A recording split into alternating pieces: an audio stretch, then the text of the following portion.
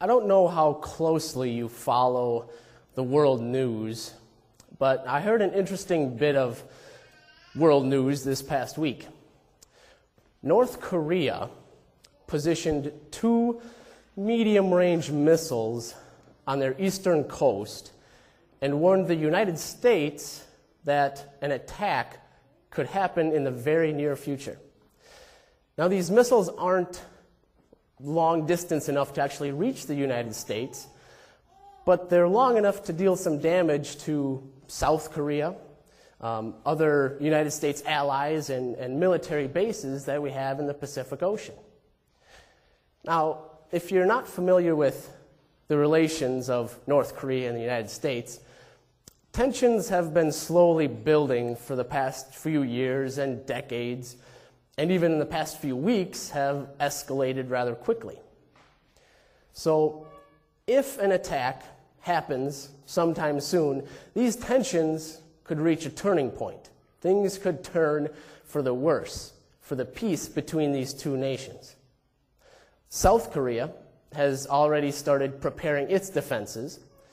The United States and other United States allies with embassies in North Korea have started to make evacuation plans and have started to plan strategies and diplomatic solutions to keep the peace, not only between the 2 countries, but also in the world. I don't think anybody would argue that peace in the world would be a good thing. We might snicker and chuckle a little bit when we hear a beauty pageant contestant answer, "World peace." But in all seriousness, world peace would actually be a very good thing. People want peace in some way, shape, or form in their lives. Now, in our message lesson, we heard of a special kind of peace. An angel had appeared to Mary at the tomb. Jesus himself had appeared to the women and the 2 disciples on the way to Emmaus, and Peter and John had seen the empty tomb. They had proof that Jesus was alive. And yet, all those disciples were huddled together in a locked room, in a locked house, for fear of the Jews. The Jewish leaders were on the lookout for any of Jesus' followers who might cause them some trouble after Jesus' death. So the disciples were in a room with a locked door, and they also locked the door to the house, just in case. And yet, Jesus appeared in the middle of that locked room and said, "Peace be with you." What a surprise for those disciples. They had heard the reports from the women, from the disciples, from Peter and John, and yet they were still afraid. When Jesus said, "Peace be with you," it was the common Jewish greeting. That's what you would say to somebody on the street. But it wasn't common when Jesus said it. Because Jesus actually had the power to give them the peace he said would be with them. It wasn't just a normal greeting. He knew the disciples were afraid. So he said, "Peace be with you." Now, he had foretold that he would give them this peace. Just a few chapters earlier, in John 14, verse 27, he said, "Peace I leave with you. My peace I give you. I do not give to you as the world gives. Do not let your hearts be troubled, and do not be afraid." Do you think the disciples were afraid? Do you think their hearts were troubled?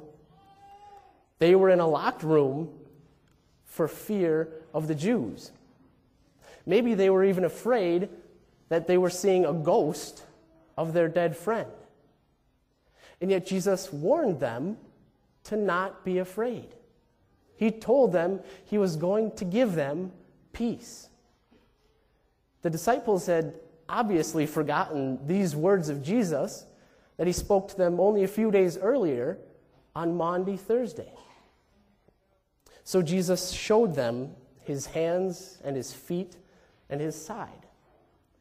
He knew they were afraid. He knew that their hearts were troubled.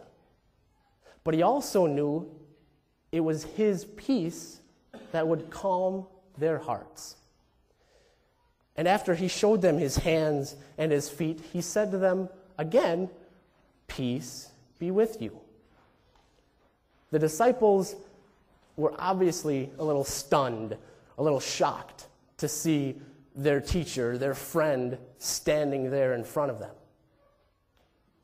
And Jesus said, "Peace be with you." He showed them that he was real. He was there in the flesh. He wasn't a ghost. He wasn't a figment of their imagination. They could see him. They could touch him. He even ate fish and bread in front of them to prove that he was alive and well. The disciples were a little stunned, but after Jesus showed them his hands, said, "Peace be with you," their eyes and their hearts were open to understand what Jesus was really giving them with that greeting, "Peace be with you." Now, do we understand what Jesus gives us the very first time he gives it to us? Do we only have to read the Bible once? Do we only have to go to church once? Hear that we are forgiven once? Or are those things that need to be repeated over and over again? Can you imagine what the disciples were feeling when they first saw Jesus? Can you imagine what was running through their minds? What was Jesus going to say? What was he going to do? Because if you remember, they all fled Jesus. They had all abandoned him and didn't bother defending him. And all of a sudden, Jesus shows up right in the middle of a locked room. Would you be a little afraid if you were in their shoes? Have there been times in your life when you've been afraid of Jesus? Now, you probably haven't been locked in a room for fear of your life. You probably haven't seen Jesus suddenly appear before you when you were doing something you shouldn't be doing. But have there been times when you've been afraid of what Jesus might say to you or might do to you if he were standing right there next to you? We can kind of understand how the disciples could have been afraid. I'm sure we would be a little afraid. There might be things that we're afraid of and ashamed of if Jesus would suddenly appear before us this morning. And that's why Jesus repeated his greeting. "Peace be with you." He knew their hearts were troubled. He knew they were afraid. And he knew his peace would calm their fears. He gave them that lasting peace. Peace with God. Those nail marks in his hands and his side and his feet were proof that he had paid for their forgiveness. There was nothing left to be afraid of. He had defeated all their real enemies. They didn't need to be afraid anymore. And so Jesus said, "Peace be with you." And they finally understood what that meant. After Jesus showed them his hands, he also gave them something else. He had given them that peace with God, and he also breathed on them and breathed out the Holy Spirit into their hearts. You see, the time that the disciples had with Jesus on this earth was coming to an end. He wasn't going to be with them much longer. And they were going to be his disciples, his apostles, his missionaries in the world. They had a lot of work to do, and they needed help to do that work. They couldn't do it by themselves. So Jesus first gives them peace with God, gives them the peace of their forgiveness, the proof in his hands and his feet, and also gives them the Holy Spirit so that they could carry out their new ministries for him. Jesus also gives them the power to preach law and gospel. He gives them the power to forgive the sins of repentant hearts and also to hold forgiveness from the impenitent. And that's the same power when the Holy Spirit is breathed out on us through Jesus' word. We have that same power.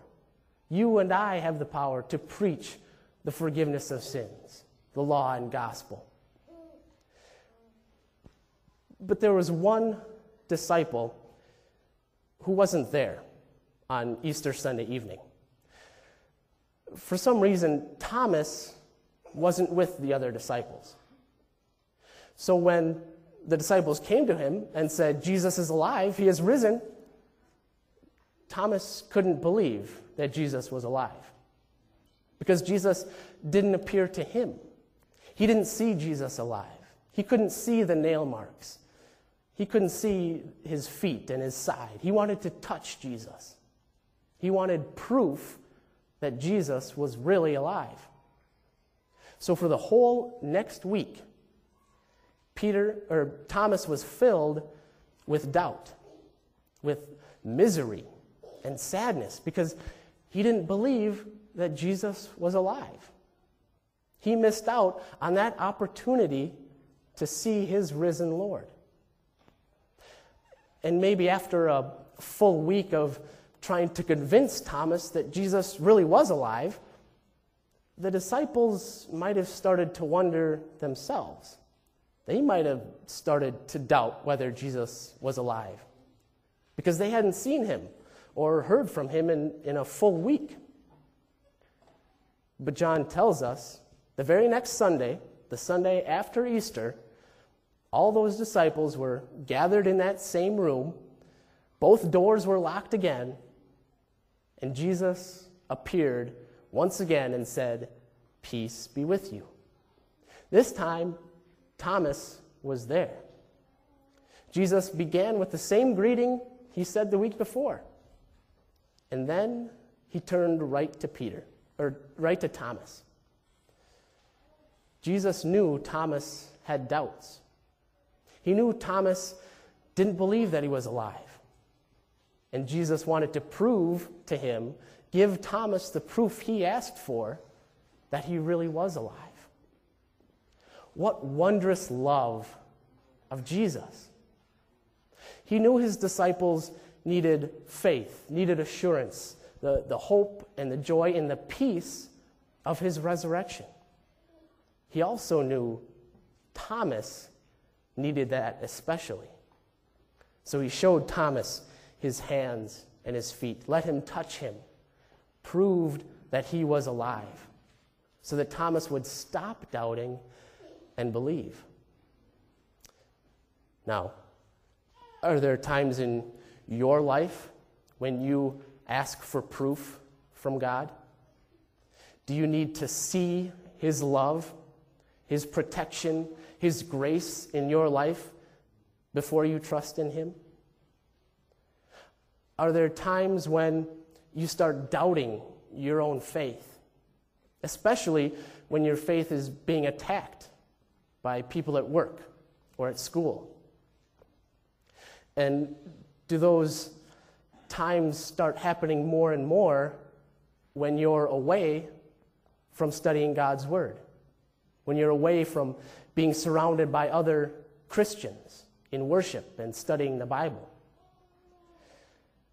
Do you realize that you start losing that peace, that assurance, that comfort when you're not going to church, when you're not studying the Bible? Are you like Thomas when you're absent from learning about God's Word and having that comfort, and your faith starts to get weaker? That proof just seems to be lacking a little bit.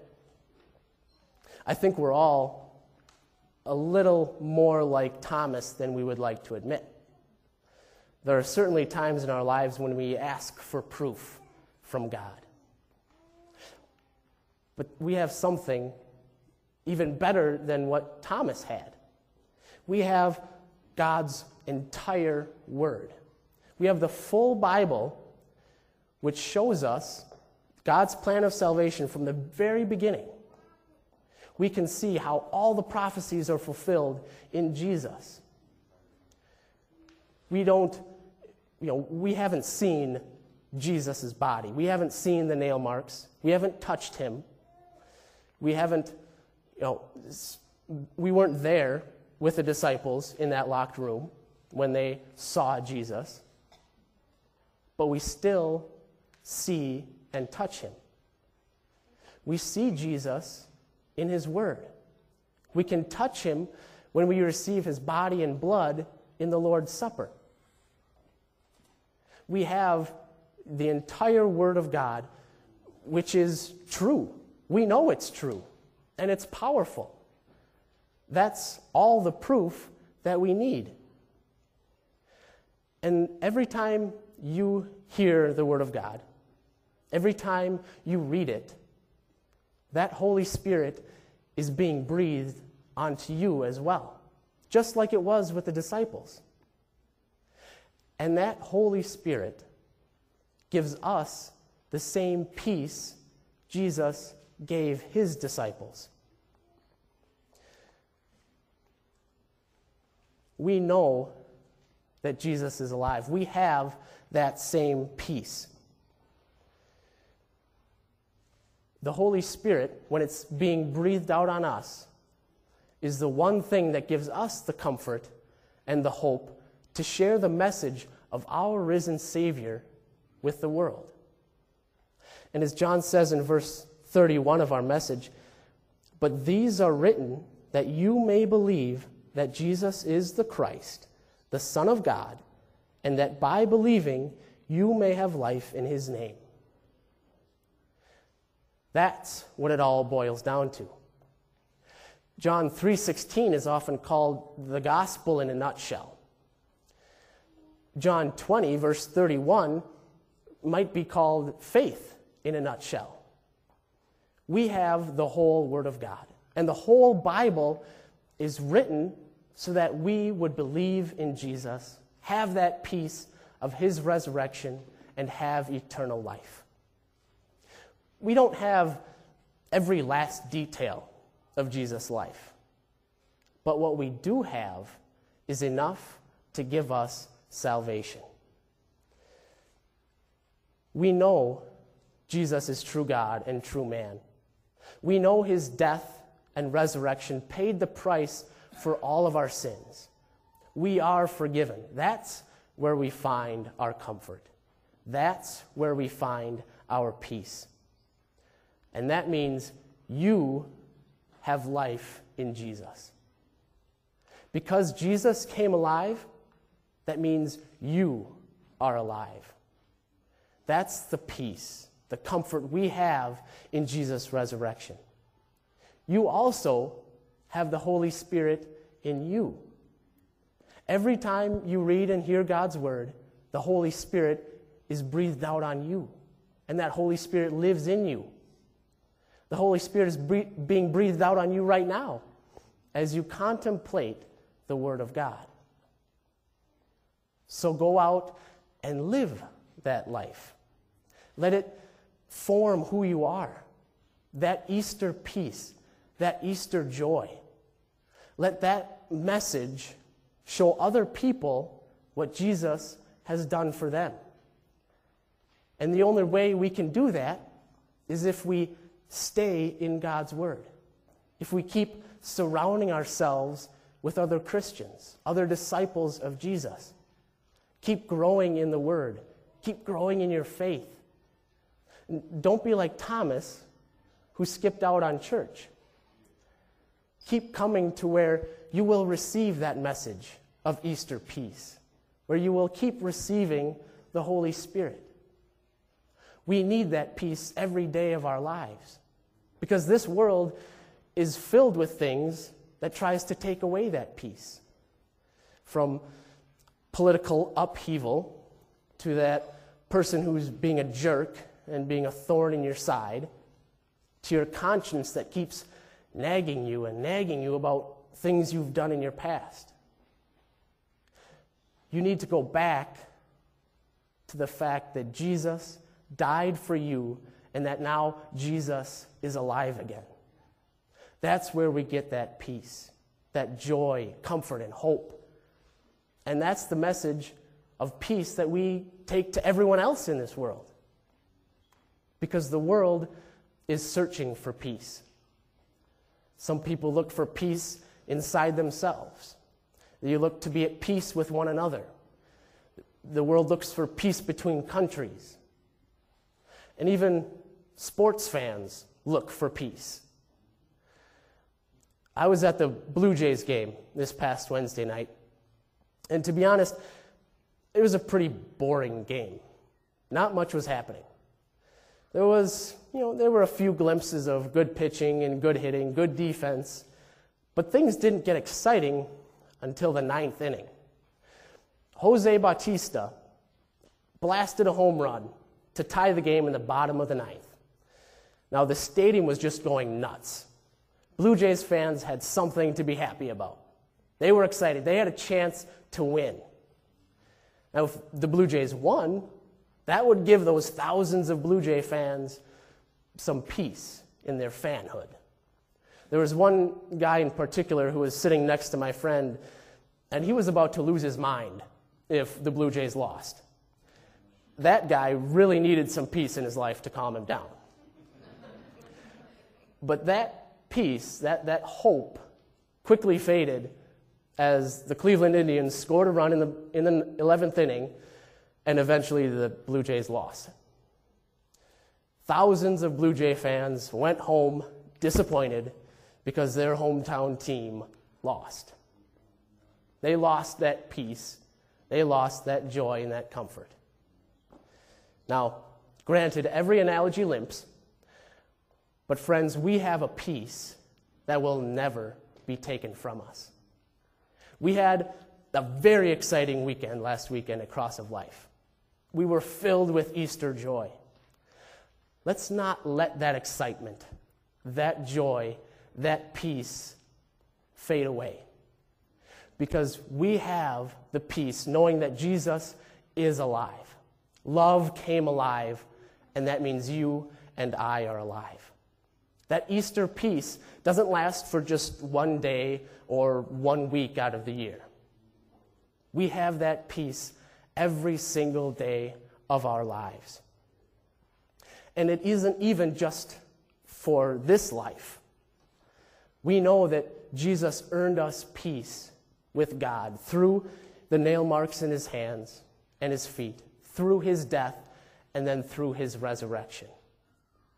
We know we will have that peace every day of our lives here, and we also know that Jesus won us peace with God forever. And one day we will be able to enjoy the full measure of that peace when we're in heaven with Jesus. That is certainly something to look forward to. So let's stay in the Word. Keep in the Word. Keep in that Easter joy, that Easter peace, knowing that your sins are forgiven. And let's share that word, that message of peace with the world. Peace be with you. Amen. And the peace of God, which surpasses all understanding, guard and keep our hearts and minds through faith in Christ Jesus. Amen.